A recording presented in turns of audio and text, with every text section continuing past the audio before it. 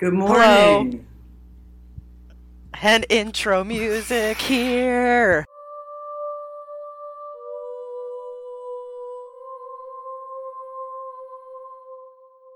So Yeah, that sounds accurate. Yeah. that'll be good. So hello everybody, episode 4. We're back again. We're back at it. And we're all surprised. I mean it, truly. For those of you just joining us, welcome. Where have you been? And also, hi. And please follow us on social media. Twitter, we're at Oddities Tweets. Instagram, we're at Oddities Insta. And if you have any story suggestions, topics, whatever, we have an email. It's oddities.talk@gmail.com. And we're also not under Facebook. We're on Facebook. Could be under it too. Pick your poison. Under Oddities Podcast. Also, the voice you were just hearing is Cassie, and I'm Anna. Yes, hi. I'm Cassie. Killing it this week. Starting off, coming in hot. Coming in hot. How are you? How's life? It's hanging in. I'm having some coffee. It's the morning when we're recording this, so I got my coffee slurp back on. Yeah. Good morning, coffee slurp. What's going on with you? Nothing really. I was visiting mom and dad this week, so I'm heading back to Pennsylvania tomorrow. That's fun. Yeah, we're gonna catch a movie later. What movie? And I think we're gonna see the one with The Rock and Jason Statham. I couldn't tell you what it's called. Hobbs and Shaw. Yeah, it's not gonna be, groundbreaking, but we love The Rock. Who doesn't love The Rock, So we're gonna go see it, and I think we're going to Salad Works after. So what a day! It's gonna be a good day. We were gonna do the pool, but then we were like, why don't we do a movie instead? And so that's what's happening. I don't know what's out, but I kind of want to see a movie. I don't want to do anything. Yeah. Oh, I just set my remote down and my microphone lit up. It was like boom. That's okay. I figured out how to silence shit because there was the one episode we were recording and there was just sirens in the background. Because cops love to just blow through this light over here. Yeah. So we were talking and be like whoop whoop, and I was like, "Oh, I can silence it." I figured I'm learning. Oh my god, the Dora the Explorer is out. Oh yeah. Yeah, I can't. The Lion King is out. Yeah, we were talking about either The Lion King or The Rock, but then we were like, we love The Rock, so we're going to do The Rock. Even though Lion King is probably more of a big screener than the one we were seeing. I mean, I feel like Hobbs and Shaw they're going to make use of that, There'll be explosions and shit. Yeah. I saw the trailer for that, a building comes down, I was like, oh yeah, this seems right. Accurate. So, yeah, anyway, that's the latest. And then I'll be home again in a few weeks, so we should try and meet up if possible. Yeah. And yeah, life got hectic this time I had doctor's appointments and I had a death, so that too. So life is tiring. This week wasn't kind. Yeah. Anyway, what do you have for me today? Today it's a complete and total surprise, and I know. I'm excited. So I'm sweating. I knew what you were gonna do, which I'll leave for you to announce. Or I think you said it last week. Anyway. Probably. I'm doing the Flannel Isle Lighthouse Keepers. Ooh. This might be the one I'm thinking of. Wow. My, self-made EDM music there for Loved a second. That. I had heard of this vaguely, and then I researched it, and I was like, what? I want to see if it's the one I'm thinking because, of. okay, spoiler alert, I looked for places where people disappeared. Nice. And there was this place called Hoer Verde, and in Brazil or something, and I was like, oh my god, this sounds so cool. And then I got to the end of the Reddit post, and they were like, yeah, this isn't real. And I was like, oh, fuck. I was like, I'm annoyed. So the Flannel Isle Lighthouse Keepers had a Wikipedia, so it is real. So therefore, yeah. So here we go. I'm going to butcher a lot of Scottish names. I'm very sorry to all of our Scottish listeners. So, of which there's probably zero. Probably a ton. So here's the background. It's a lighthouse near the highest point on Elian Moor, one of the Flannan Isles in the Outer Hebrides off the west coast of Scotland. Sure. I know it well. Yeah, we're very familiar with the area. Wildly familiar with that region. Right. So it's a 75-foot lighthouse built between 1895 and 1899 and first lit on the 7th of December, 1899. So, Lit. So the lighthouse went a full year of existence before something weird happened. On 15th of December, 1990. It was manned by 3 guys, James Ducat, Thomas Marshall, and Donald MacArthur. Yes. Which, god damn it, you couldn't get more UK names if you tried. That is so UK. So, a boat called the Hesperus landed there, and no one was there to greet them. So the ship blew its whistle and shot up a flare, which is what I do when I get to my house and no one's there to greet me. Toot, toot. It shoots up a flare. So I guess to alert people in the lighthouse that the boat had arrived. And the Hesperus had like kind of a shitty journey getting there. Like they were delayed, then a storm, and they were like, oh my god. So when no one came out, a man went ashore and found that the entrance gate to the compound and the main door were both closed, the beds were unmade, and the clock was stopped. Which I was like, shit. Oh dear. What's up with the clock? Aliens. Well, so, okay. At first I was like, aliens. But this is 1900. Oh, winding. Yeah, they probably had to wind him. So the guy was just like, I'll do that tomorrow. And then never did it. So. Still aliens. So actually there is a thing about aliens here. A further search revealed that the lamps had been cleaned and refilled, and a set of oilskins was found, which was like a waterproof garment, suggesting that the lighthouse keepers had left without them, which was odd considering the severe weather, which had been noted in the last entry of the lighthouse log. So they were like, dude, it's really shitty out, and then didn't take their preventative clothing. Like you do. The only sign of anything wrong in the lighthouse was an overturned chair by the kitchen table. And that was it. Fuck that chair. It was just like, monk. Oh. That was the noise it made. There's no sign of any of the keepers, neither inside the lighthouse nor anywhere on the island. So, the thought was that the accident had happened a week prior to the Hesperus arriving due to the clocks being stopped, and that a storm wrecked an area of the island which prompted the lighthouse keepers to attend to it and an accident to befall them.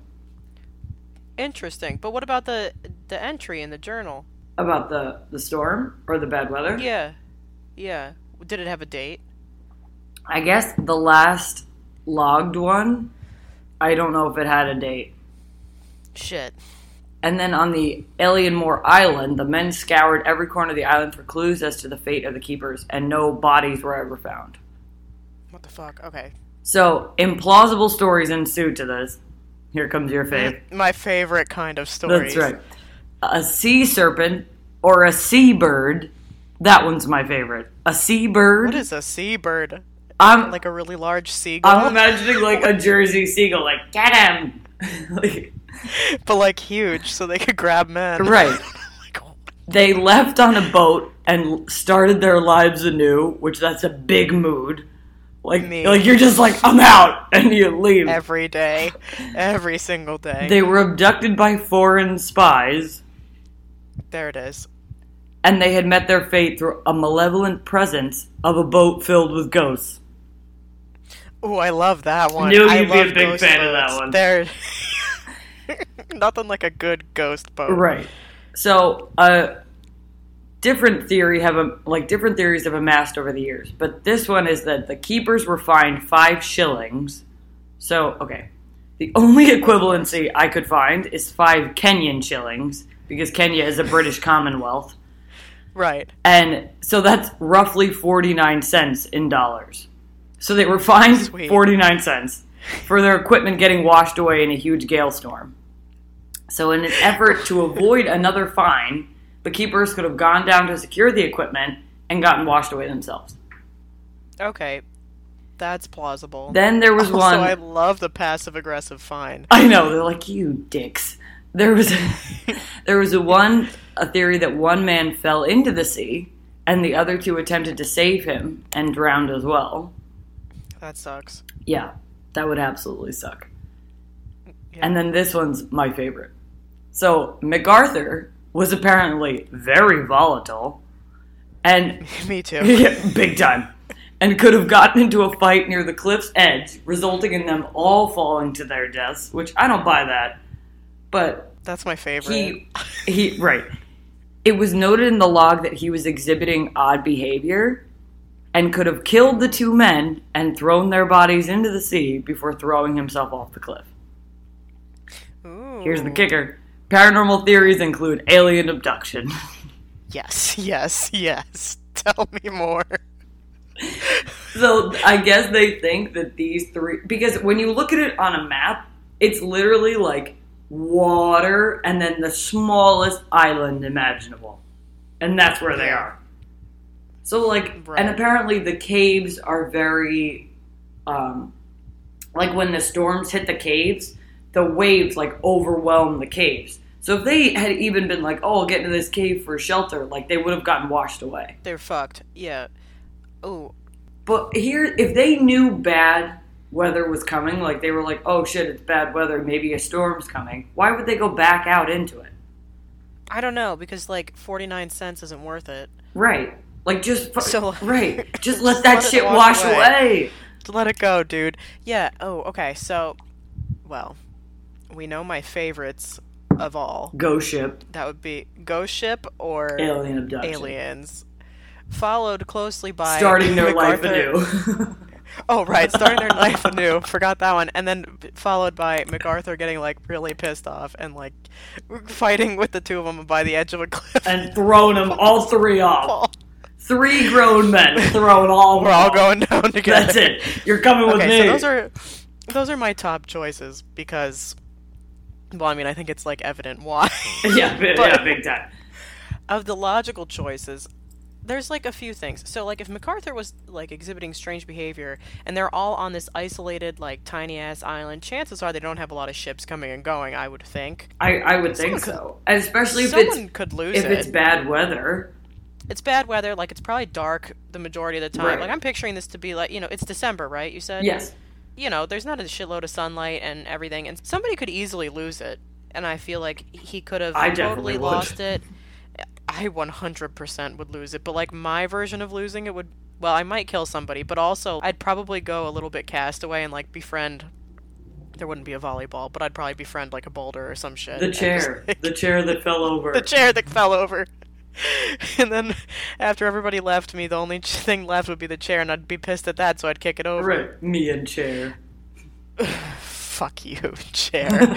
So I could see that, and I could also, like, very plausibly see, you know, like, weather sucked. So, I could see the bad weather thing. You know, they went outside probably to check on their 49 cents worth of bullshit, and then got swept away or whatever else. But let's also just go back to the seabird a minute. Or a sea monster. Or sea monster. But I prefer the bird over the monster. But, yeah, right. What I think is interesting, though, is that they were like, we're going to search for bodies on an island. Which I get. But, like, if you were MacArthur and you were going to murder these guys, why would you leave their bodies on the island? I'd toss those fuckers right off. You have a huge, like, resource right there. Just toss them in. Who's dredging the ocean? No one. See ya. Weather sucks, so they'll probably get swept out. Like, right. It's done.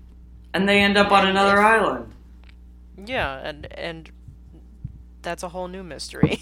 And then we're back to this podcast. We're like, they were from Flannan Island.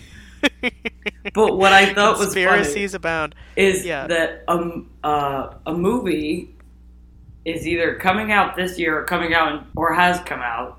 I don't know. I'm not sure. Called The Vanishing, about this story with Gerard Butler and Peter Mullen, who was amazing in Westworld. Well, gotta watch that. I know. Now I feel like we should rent it for the podcast. 100. Well, that'll be our first movie review. The Vanishing. The Vanishing. We've been wanting to do that anyway, so that's perfect. Sold. Also, Done. It Chapter 2 comes out September 6th. Oh, that's like not that... Can you believe it? It's not that far. IMAX tickets are already on sale. They're going to show that shit in IMAX. Are you going to watch it in IMAX? Yeah, of course I am. I was looking for IMAX theaters near me. I was like, oh my god. My friend comes over to my phone. She's like, what are you doing? I was like, nothing. Go away from me. She was like... Don't talk to me. She was like, this movie's a month away. I was like, silence. Mortal. Yeah. Too excited. Yeah.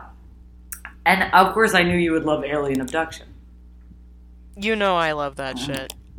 I love a good... I want to carry... Oh my... What's wrong with me? I want to cover some aliens. I want to carry some aliens. Honestly, I want to carry some aliens too, you know? I mean, why not? Add it to the list. That's right. That's a good one. I had heard of that one, I think. But I didn't really know, like, the tipped over the chair, the clock, and all that. That's cool. That's a good story. Mm-hmm. That was a good surprise. Right? Thanks for that. You're welcome. That was great. Shall we jump into mine? Yes. Wait, though. Before we do that, so what do you think is, in your mind, what is the number one thing that probably happened? Okay. With those dudes? If they're saying he's exhibiting odd behavior, and he was volatile, I think he got into a fight with them, killed one of them, or killed both of them, threw him into the sea, and then jumped off the cliff. I think I agree. Either that, or they were all securing equipment, and a big wave came and that was it. And just fucked them over. Which, that's gotta be the worst way to go. Yeah, that would really suck. I don't want to think about it. Me neither. That's all I can think about.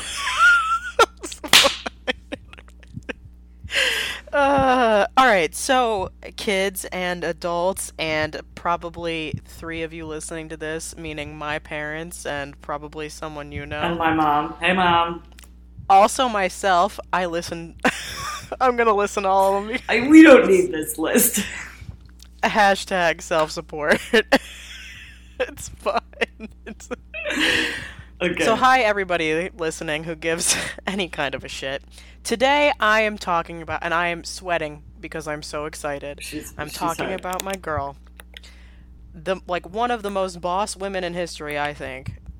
Amelia Earhart. She was so effing cool. I've been obsessed with this woman since I was 6, and I couldn't tell you why, but I do have a fun fact for you before we get going. I'm ready. You're gonna melt fucking to the ground. Are you ready? Because this is fire. Ready. Do you remember the Magic Treehouse books? Yeah. Okay, so I used to love those books growing up. Sure. And there was a competition where you had to write in and give her an idea for the next book. And I wrote in, I'm not going to. I wrote in about Amelia Earhart, and I won a cardboard treehouse. I know that. Yes! It was so cool. It's the only thing I've won in life. Well, I mean, I've gotten, shit for shit that I did in college, but, I'm more proud of this than any of that. Hands down. Honestly, that's a big mood. I didn't know that. Yes. So I'm a legend. Big time. And that's it. A legend talking about a legend. Oh, what a day. So anyway, let me get into this. Yeah. I've got a brief, not so brief history of Amelia Earhart. No, that's good, because I realized I was like, do I know that much about her other than what she did and that she disappeared? You're gonna learn today.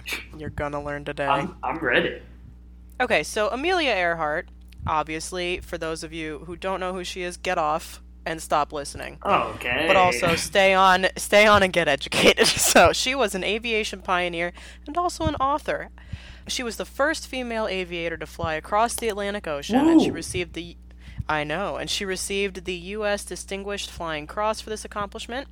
She set a whole shitload of records.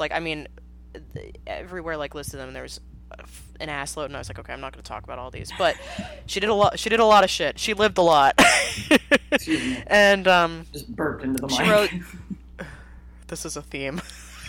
I think we're 3 for 4 on that. Worth it. She wrote several best-selling books about her experiences, and she was instrumental in the formation of a group called the 99s, which was an organization for female pilots. Yes! Really cool. And then in 1935, she became a visiting faculty member at Purdue as an advisor to aeronautical engineering, and she was also a career counselor to women students. I know. How do I not know any... Okay, why don't we learn more about her in school? She's incredible. She's amazing, and I'm not done. Like, there's more, because she's a fucking boss. So, I'm going to tell you about how she's a fucking boss. She was also a member of the National Women's Party, and she was an early supporter of the Equal Rights Amendment. Supporter. Which, by the way, just so everyone knows, the Equal Rights Amendment was never ratified. So, right, the unratified Equal Rights Amendment. Yes. But she was a supporter. She also, she did all this shit. She launched her own fashion line. And here's what the real kicker. You know what, I'm going to get to the kicker. Just you fucking hold on to your hat. Kicker. Hold the kicker, hold the hats. Okay, so, she's most well known, unfortunately, despite all these really cool things, she's most well known because of her attempt to make a circumnavigational flight around the globe in 1937 in a Purdue-funded Lockheed Model 10E Electroplane, and she disappeared with her navigator, Fred Noonan. And they disappeared somewhere over the central Pacific Ocean, near Howland Island, which I'll talk about. And so that's why she's most well known. But I just want to go back a second and be like, can we not know her for all the other amazing things that she did? Like, seriously. So anyway, she was born in 1897 in Kansas. She was a tomboy growing up. She had a huge sense of adventure. At the age of 10, the family moved to Iowa due to her dad's job, and then she saw her first aircraft at the Iowa State Fair. Growing up, she was always interested in science and reading. She first started at a junior college, but then left. We're older now, by the way. We've jumped. We're not 10 anymore. Right. Yeah, she first started at junior college, but left to help with the Red Cross as a nursing aide, and helped at a military hospital. And she also helped out with the Spanish influenza outbreak of 1918. Jesus. I know. After that, she and a young friend of hers, they visited an fair. An airfare. Fuck me. Airfare held in conjunction with the Canadian National Exhibition in Toronto. Love them Canadians. Big time. One of the highlights was a flying exhibition put on by a World War I ace. And the pilot, I guess, spotted Earhart and her friend, and they were, dived at them. And Earhart recounted it saying, "I'm sure he said to himself, watch me make them scamper." And then she just stood her ground as the aircraft came close, and she was like, I didn't understand it at the time, but I think that little red airplane said something to me as it swished by. So, after that point, she was like, okay, planes. Oh my god, fuck yeah, Amelia. She's such a badass. So anyway, 1919, she prepares to go back to college. She was going to go to Smith College, but then she changed her mind and casually enrolled at Columbia. Casual. And of course, in medical studies, because she was thinking about becoming a doctor, and she quit a year later to be with her parents, who had they had split a while and then they reunited in California. So she's out in California now in 1920, December 28th in Long Beach, and she went with her father to visit an airfield. How old is she in 1920? Well, let's see. She was born in 1897, so she's in her early 20s. Gotcha. So she visited an airfield with her father where Frank Hawks, who was an air racer, gave her a ride that would forever change her life. She said, by the time I had got 200 or 300 feet off the ground, I knew I had to fly. And after that 10-minute flight, which cost her father $10, she immediately determined she wanted to learn to fly. So she worked a whole shitload of different jobs, like photographer, truck driver, stenographer, and she managed to save $1,000 for lessons. Mm-hmm. She had her first lessons in 1921 from another woman. Her teacher was Anita Snook. What a name. Love that. Yes, Anita. She was a pioneer female aviator, and she used, it was just a certain type of plane. It was a Curtiss JN4, whatever. That means nothing to me, but I'm sure it's cool for the time. Oh, look. So she said, Earhart showed up, and she was like, I want to fly. Will you teach me? And then in order to reach the airfield for these lessons, she had to take a bus to the end of the line and then walk 4 miles. Dedicated. Anyway. A Curtiss JN4, by the way, is those planes with the two... I'm visually explaining this for Cassie because I can't. It's with the two things. Oh, yeah. We're both doing the same hand motion. The equal signs on each side. Right. Okay. But it's those old-ass planes that, like, every time you see them in movies, they take off, they're like, you're like, is that thing gonna get off the ground? And burst into flame and shit? Yeah, okay. Right. So anyway,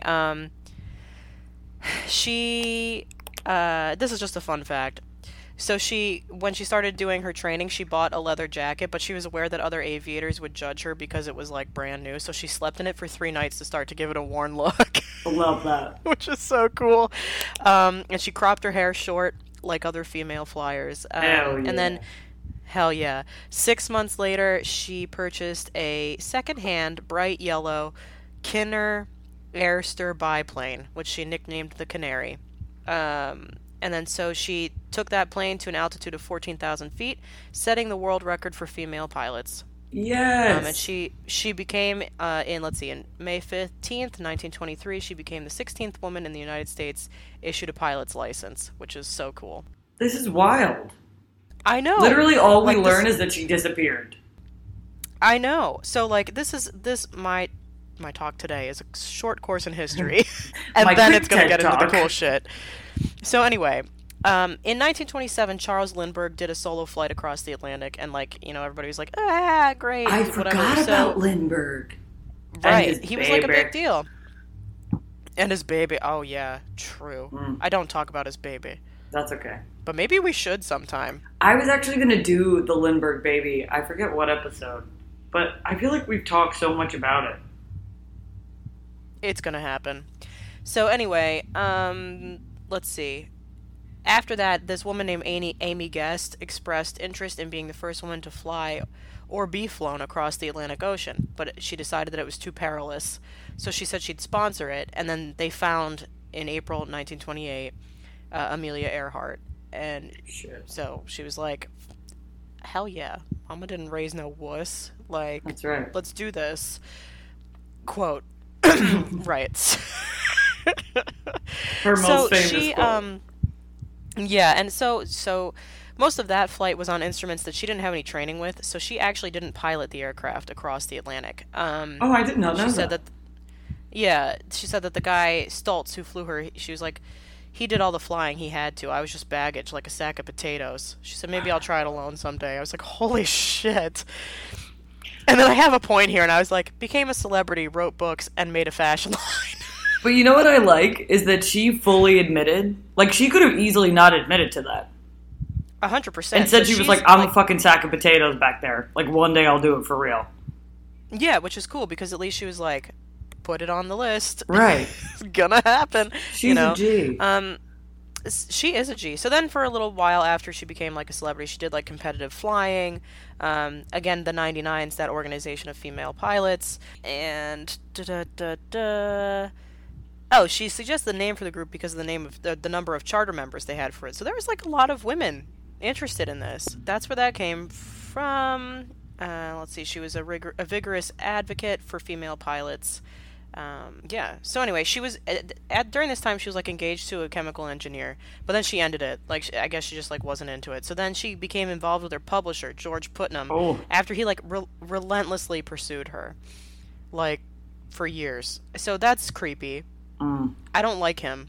And I'll tell you another reason why I don't like him later. But anyway, they married in 1931, right? Mm-hmm. So she was forward-thinking, as we know, so she referred to her marriage as a partnership with dual control. In a letter that she wrote to George and hand-delivered to him on the day of the wedding, she said, I want you to understand I will not hold you to any medieval code of faithfulness to me, nor will I consider myself bound to you similarly. I may have to keep some place where I can go to be alone now and then, and I cannot agree to endure at all times the confinement of even an attractive cage. What? She's incredible. She's me. So anyway, so she was like a boss. She was very ahead of her time, and, like, there were times when she was interviewed by the New York Times, and they insisted on calling her Mrs. Putnam, and she just, like, laughed at it because she was like, I really would rather just have my own name. So eventually her husband became referred to as Mr. Earhart. I love that. Also, I don't know if this got lost in the shuffle, but her letter to him is, like, so huge. Oh, I know. It's also, like groundbreaking. She's me. She is so cool. She's like, yeah, we're getting married, but you don't own me. I know, like, time. she doesn't. Yeah, so she was really cool and definitely had a sense of like self, which was like especially for that time is like huge. Yeah, that's righteous. So, let's see. He had like kids from a previous marriage. They never had any children together, but she was like particularly fond of his one son, David. I guess they were like buddies. That's cute. Over time, she had several solo flights. In 1935, like I said before, she joined Purdue as the faculty member. So, and then in 1936 is when she started planning her around-the-world flight.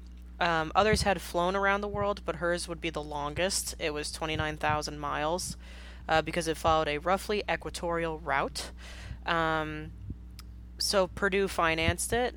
They got the Lockheed Electra 10E, which was the aircraft from Lockheed Aircraft Company. It had her specifications with included extensive modifications for the fuselage, for additional fuel tanks. Like, so she helped to design all of this, too, and she didn't have any formal training in any of this. So she was clearly, like, a brilliant woman. I mean, it sounds like she was at least familiar with planes. She knew enough, but, like, for her to be like, we're doing this, yeah, it's huge. She's out there. She's in charge of that. Excuse me. She is. Another cute. So anyway... The plane. I don't even move my mic either. I just burp straight into it. Oh, and I don't edit it out. Oh my god. Fuck me. Sorry, everyone. Sorry, Mom. So anyway, she called her plane the Flying Laboratory because there was so much shit in it. Love that. Let's see. And so it was hangared at Mance's United Air Services, which was just across the airfield from Lockheed plant. But although it was called her Flying Laboratory, little useful science was planned, and the flight was arranged around her intention to circumnavigate the globe, along with gathering raw material and public attention for her next book. So the planning of it, honestly, this flight was a little bit shoddy. Not great. Like the navigation itself.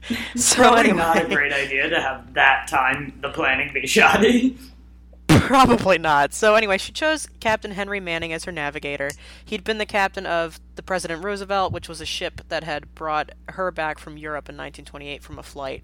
But he was not only a navigator, but he was also skilled in radio and knew Morse code.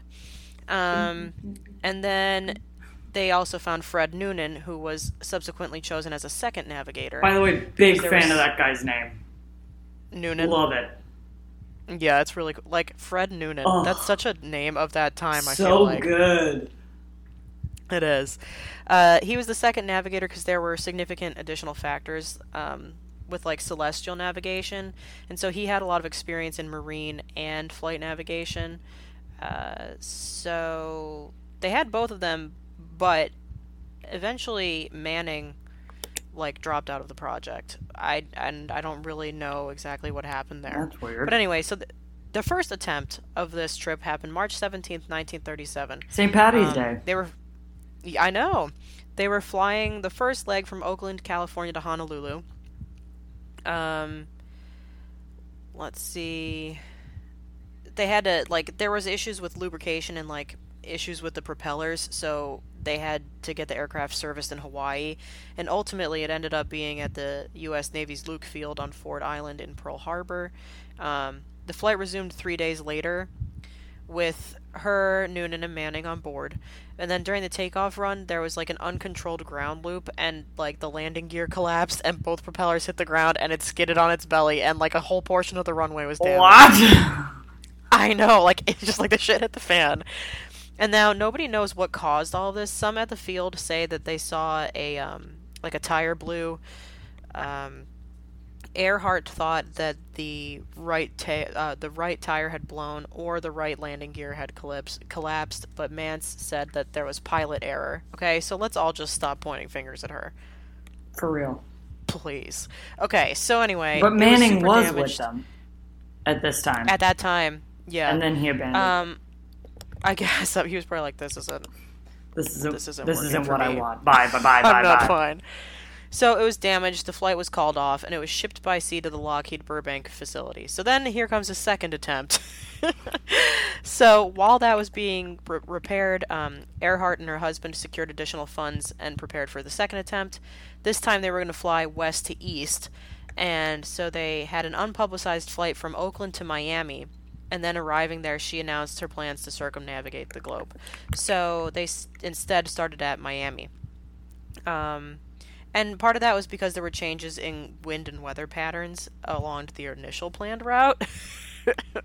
It's like, well, shouldn't we have accounted this? But anyway, on the second flight, Fred Noonan was her only other crew member, so it was just the two of them. They departed Miami June 1st, and they had, numerous stops in South America, Africa, the Indian subcontinent, Southeast Asia, and then they arrived at Lae, New Guinea on June 29th, 1937, my birthday. Ooh! I know. So at this stage, they had accomplished 22,000 miles of the journey. So it was almost done. They only had 7,000 miles left. They literally only had a couple stops left. They were so close. And so on July 2nd, midnight, they took off from Lae Airfield in New Guinea in the heavily loaded plane. Their destination was a small island called Howland Island. And it was just like this flat piece of land. It was like 6,500 feet long and 1,600 feet wide. So it's literally just like this tiny little spit of land. Oh, God.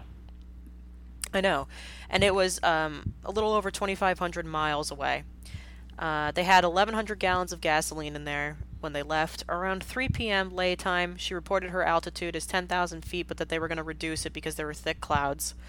Around 5 p.m. she reported as 7,000 feet, and their speed was 150 knots. And their last known position report was near the Nukumanu Islands, which were about 800 miles into the flight. So, they were into it. During the flight, they said that Noonan might have been able to do some celestial navigation to try and figure out the position, but I think because of the clouds, played a significant role in all of this. And I'll get to it. But anyway, the plane was supposed to cross the international date line during the flight. But if they failed to account for the date line, it would account for a 1 degree or 60-mile position error. And then once you're on the error, you're like, right. It's just only going to continue. So anyway, the radio equipment. There were 2 sets. There was radio equipment for both communication and navigation, but there is not a lot of details on what they had. They failed to establish two-way radio communications with the Itasca, which was a ship waiting near the island they were supposed to land on that was there to help them with the navigation. So they could never get a two-way radio communication going. They couldn't radio locate it. I have some notes here about the specific transmitters, but we don't really give a shit. Wow, you went into transmitter detail? I did. That's so wild. Much research on this. So it had to, the bottom line was their transmitter was capable of transmitting at certain frequencies. Mm-hmm. And it was modified to theoretically provide the correct frequency to reach the ship. But basically, they couldn't get it. It didn't work. It was supposed to have 2 antenna inputs, a low frequency one and a high frequency one. They're supposed to have a beat frequency oscillator that could help with finding continuous waves. But neither Earhart nor Noonan were capable of using Morse code. They relied on voice communications only. And they also said that the loop antenna that was connected to it might have been removed before their second attempt because I believe Earhart said that it was too much. It was in the way, it made landing difficult. They would have had to pull it into the plane and drop it out when they were gonna be communicating, right. And then it was gonna be a whole thing. And so some people say that they had it removed. They did notice that there were radio reception issues while flying across the U.S. and people supposedly modified it, but I don't know. It lost its ability to receive high frequency transmissions. I don't know. There was issues with it, and so the Itasca heard Earhart on a certain frequency, but it didn't hear her on others. So anyway, the boat was stationed near the island. Its task was to communicate with her and guide them to the island once they were in the vicinity. And they expected to do the voice communications on a certain frequency during the night and on another frequency during the day. And then through a series of misunderstandings or errors, the final approach to Howland Island was using radio navigation, and it wasn't successful. Fred Noonan had written about problems affecting the accuracy during the navigation. But anyway, their plane expected the Itasca to transmit signals, and they could use a radio detection frequency beacon to find it, and it would help them lead it to the boat. Gotcha. Pretty much. But anyway, so all of that shit was going on, and then They start approaching the island. It received strong and clear voice transmissions from her, identifying, like, with the right title and everything, but she was unable to hear anything from them, so she just kept talking. They tried to use signals from the ship, but, like, they couldn't find anything. So the first calls happened and said that the weather was cloudy and overcast, and they received at 2:45, and also again just before 5 a.m. They were broken up by static, but it would still be a while out, so they thought it would get stronger. At 6:14 a.m., another call was received stating that the aircraft was within 200 miles and requested that the ship start to use its direction finder to provide a bearing for them. And she started whistling into the microphone to help provide a continual signal for them to, like, hone in on, which, like, brilliant. That is brilliant. By the way. And then the radio operators on the boat realized that it wasn't going to work. They were just, quote, sitting there sweating blood because I couldn't do a damn thing about it. So, like, on the boat they knew. They were like, we can't reach her. It's not happening. Another call asking for bearing was received at 6:45, and she estimated they were 100 miles out. At 7:30 to 7:40 a.m., the ship log states, Earhart on, I don't know what NWSEZ means, but probably like a directional, running out of gas, only a half hour left, can't hear you at all, or we can't hear her at all, but we can hear her, but she can't hear us, sorry. And they're sending it at the same frequency constantly. And then at 7:42 they say that her plane was calling to them, and it says, we must be on you, but we can't see you. Gas is running low. We've been unable to reach you by radio, and we're flying at 1,000 feet. And then at 7:58 a.m., there was a transmission that said she couldn't hear the boat. She asked them to send voice signals so she can try and get it. The boat tried to send it on the loudest possible signal. So they tried Morse code, but neither of them could speak Morse or, like, understand it. But she did acknowledge receiving it, but she said they couldn't determine their direction. And then her last known transmission was at 8:43 a.m., and it says, we're on the line 157.337.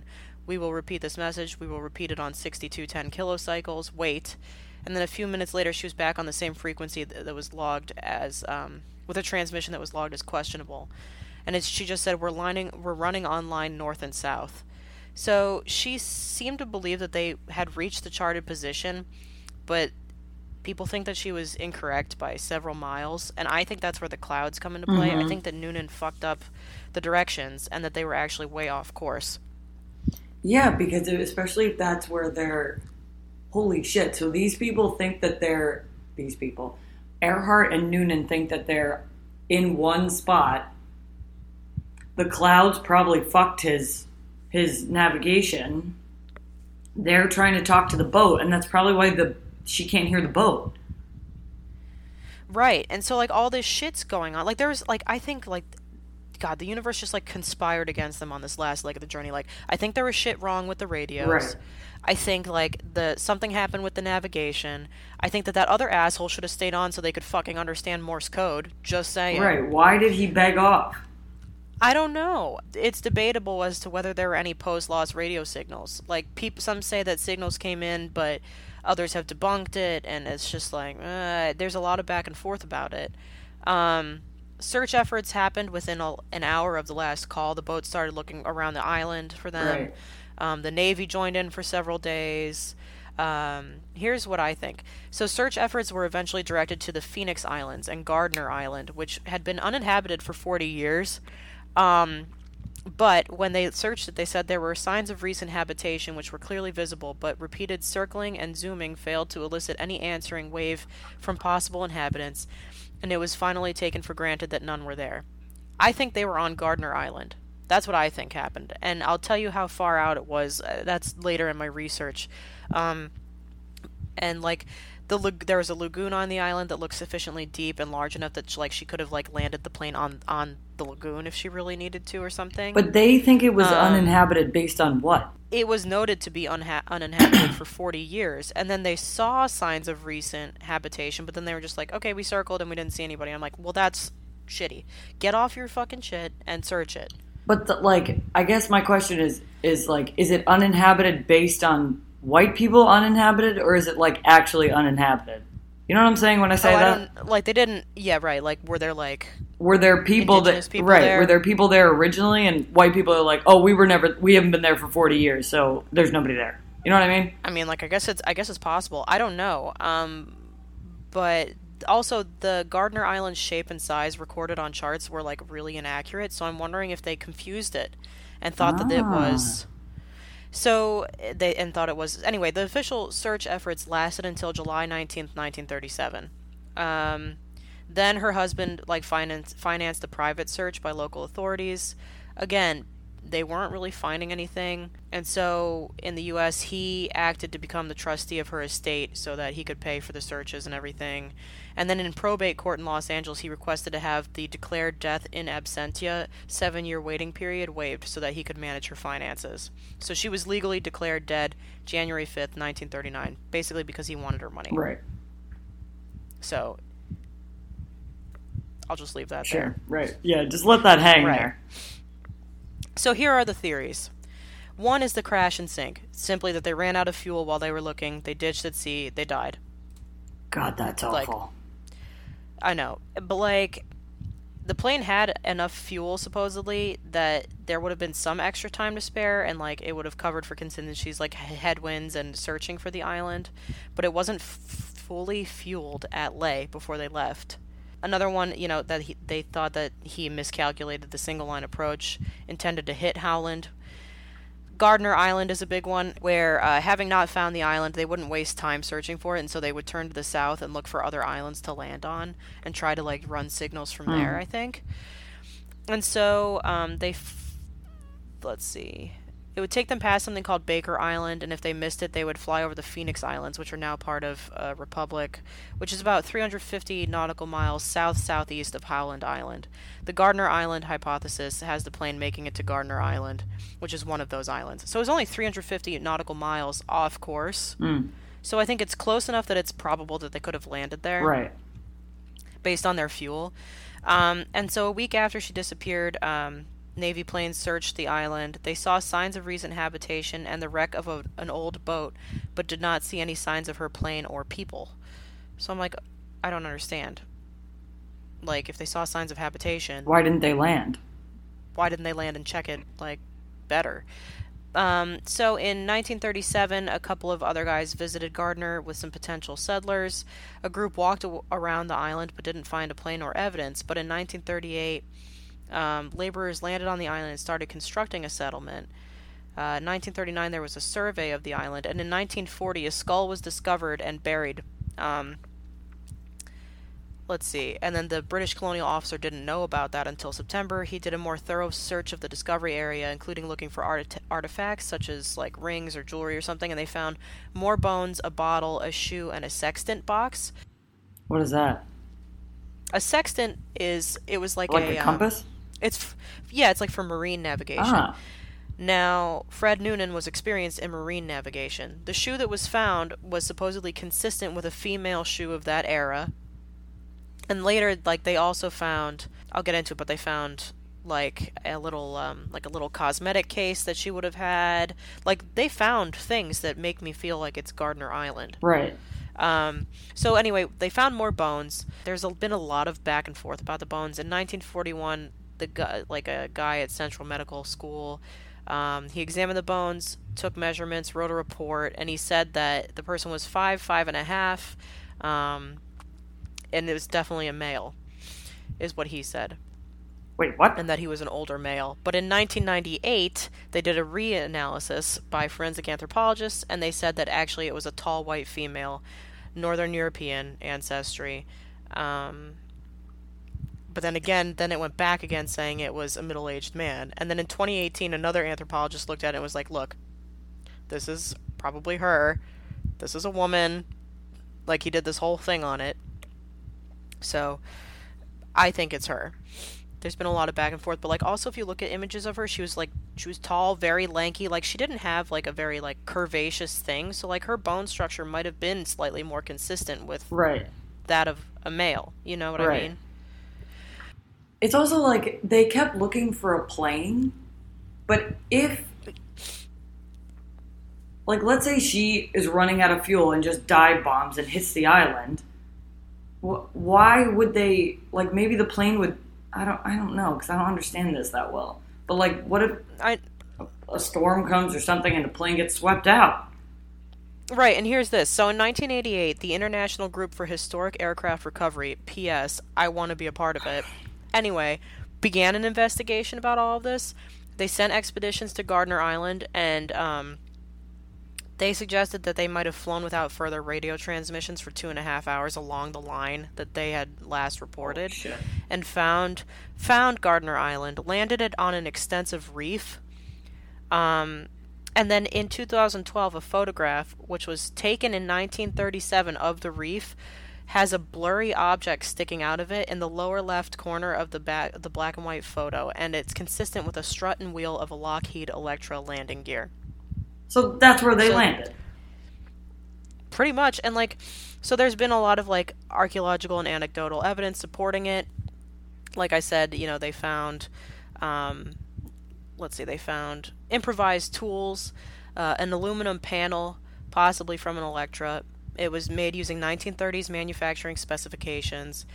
An oddly cut, clear piece of plexiglass, the same thickness and curvature as an Electra window. A size 9 cat's paw heel dating from the 1930s, which resembles her footwear in world flight photos. She was wearing a heel? Oh my god. I know. 1930s. That's all I'm saying. Anyway, the sextant box that they found was alleged to belong to Fred Noonan, and it had serial numbers on it, but some say that the serial numbers, don't line up.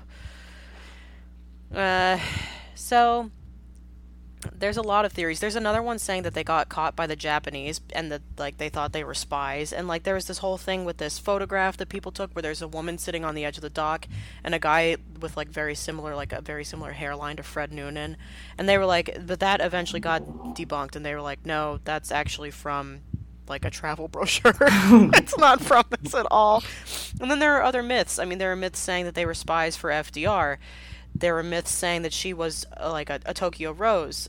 There is another myth that so in World War II, I believe, Tokyo Rose was a female radio transmission about the war.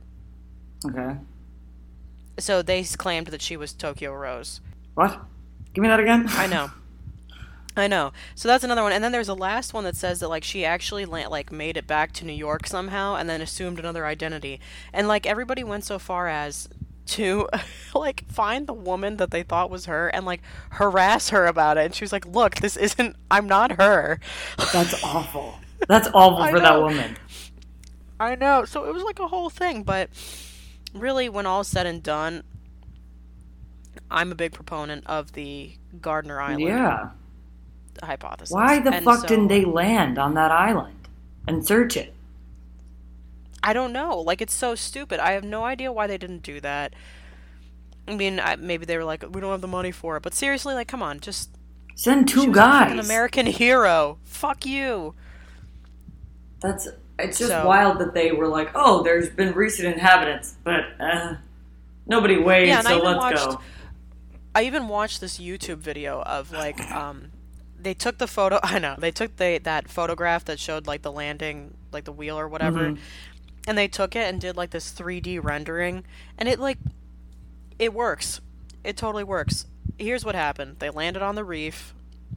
They made it to the island, tried to figure something out for themselves, and eventually they probably died from exposure or natural causes or starvation. Whatever. Yeah, starvation, dehydration, whatever.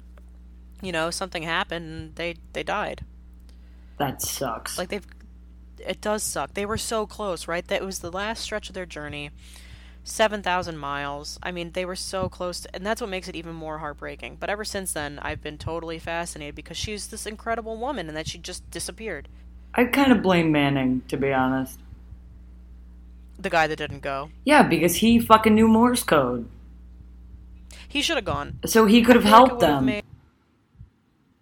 When the ship was sending Morse code.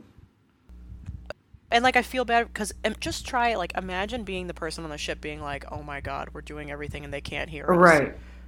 What a feeling of helplessness. And then imagine being in her shoes being we can hear you, but I don't think that they can hear. Right. I cannot even imagine the level of fear that they probably felt, in those moments. The people on the boat must have been just... I think that is potentially I mean, I don't know. But I think that must be the scariest position because you're... Just knowing. And you can hear them and you know she's running out of gas. And you're like, oh my God. I know, and she's like, half hour left. I would be like, oh my fucking God. Like, I would have, like, I couldn't even. Okay, here. Tokyo Rose was a name given by Allied troops in the South Pacific during World War II to all female English-speaking radio broadcasters of Japanese propaganda. I didn't even bother writing down any significant details on that theory because I was like, no. Just no. Like, don't buy it. At first I thought, okay, well, yeah, maybe they did get captured by, like, the Japanese somehow. But then I, like, read about it more and I was like, I don't think that this... No, this doesn't even add up.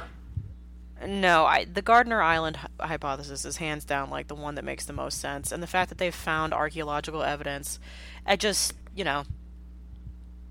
But those last moments there, like, oh my God, I can't even imagine how those people felt. And I think that's what makes me so, like, fascinated with it. They were so fucking close. Yeah. So, the long and short of it is, the navigation got a little fucked up. They found the island, maybe thinking it was Howland Island, maybe just trying to land somewhere. And that's what happened. I'm sure it was panic landing at that point. They were like, an island! That's what I would have done. Yeah, it would have been like, I gotta get this thing down. I'm out of gas. I don't want to go into the ocean. Like, anything is better than this. Yeah. This doesn't really relate, but it kind of does. Have you ever seen the movie Dunkirk? No. What? I know, but it's supposed to be so good, right? It was fucking incredible. I'm also a huge Christopher Nolan fan, but it was... My hair's really cool, by the way. Yeah, I know.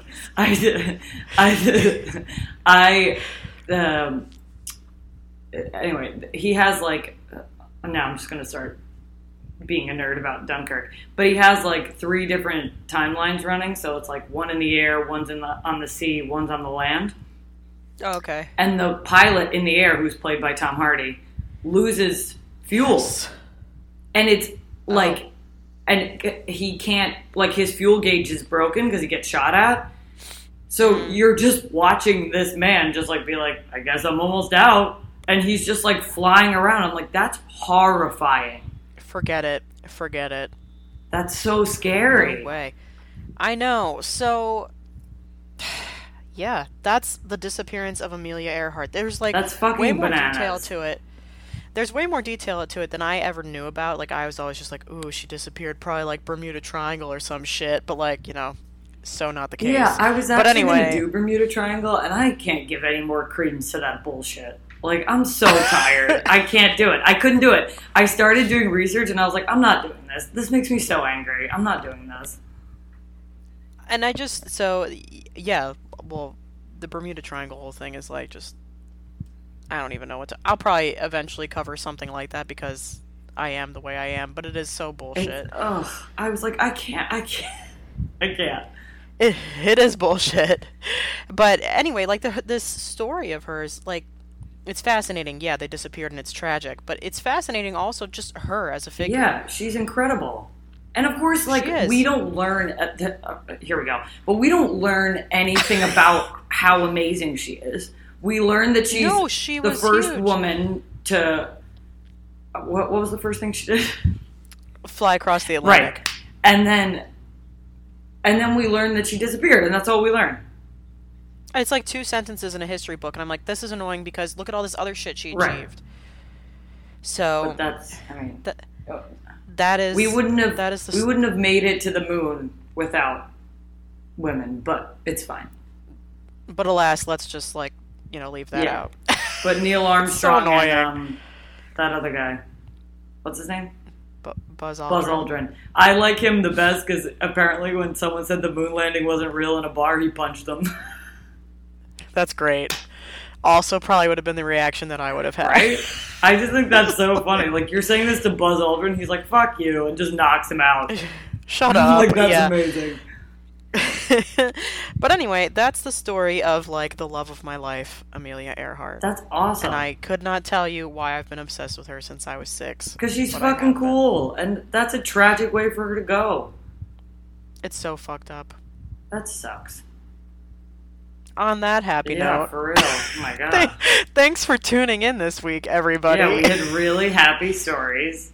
A guy on a Scottish island definitely killed 2 other guys. and then threw himself Amelia off the Earhart cliff. died on an island. And Amelia Earhart and Noonan died on an island. And Noonan. I know. So enjoy the rest of your week, I guess. Yeah, I guess have a good week. Stay and out I of guess planes. We'll see you next week. And stay away from lighthouses. And maybe we'll actually get a listener following. Wouldn't that be fun? Wouldn't that be neat? Anyway, find us again on social media, on Twitter at Oddities Tweets, Instagram at Oddities Insta. Our personal accounts are also in the biographies, so if you'd like to follow our actual individual lives, you're welcome to. Well, within reason. Within reason, don't be creepy. And don't forget, if you'd like to email us, it's oddities.talk@gmail.com, and on Facebook we're Oddities Podcast. And this is also available on iTunes. Got confirmation we're on iTunes, Stitcher, Google Podcast, and Spotify. Because that's where I listened to our first episode this week, was on Spotify. And next week, because Cassie's very organized, you're doing, 1800s vampire scares? Yes, and in fact, I wrote the research that I presented at the National Conference for Undergraduate Research is about this topic. I'm so excited. I included it in my senior honors thesis. I'm pumped, but I'm going to have a lot of info to boil down and quickly. What the actual fuck is happening? It's so cool. I can't wait to tell you about it. It's great. There's a little science, there's a little medicine, there's a little myth.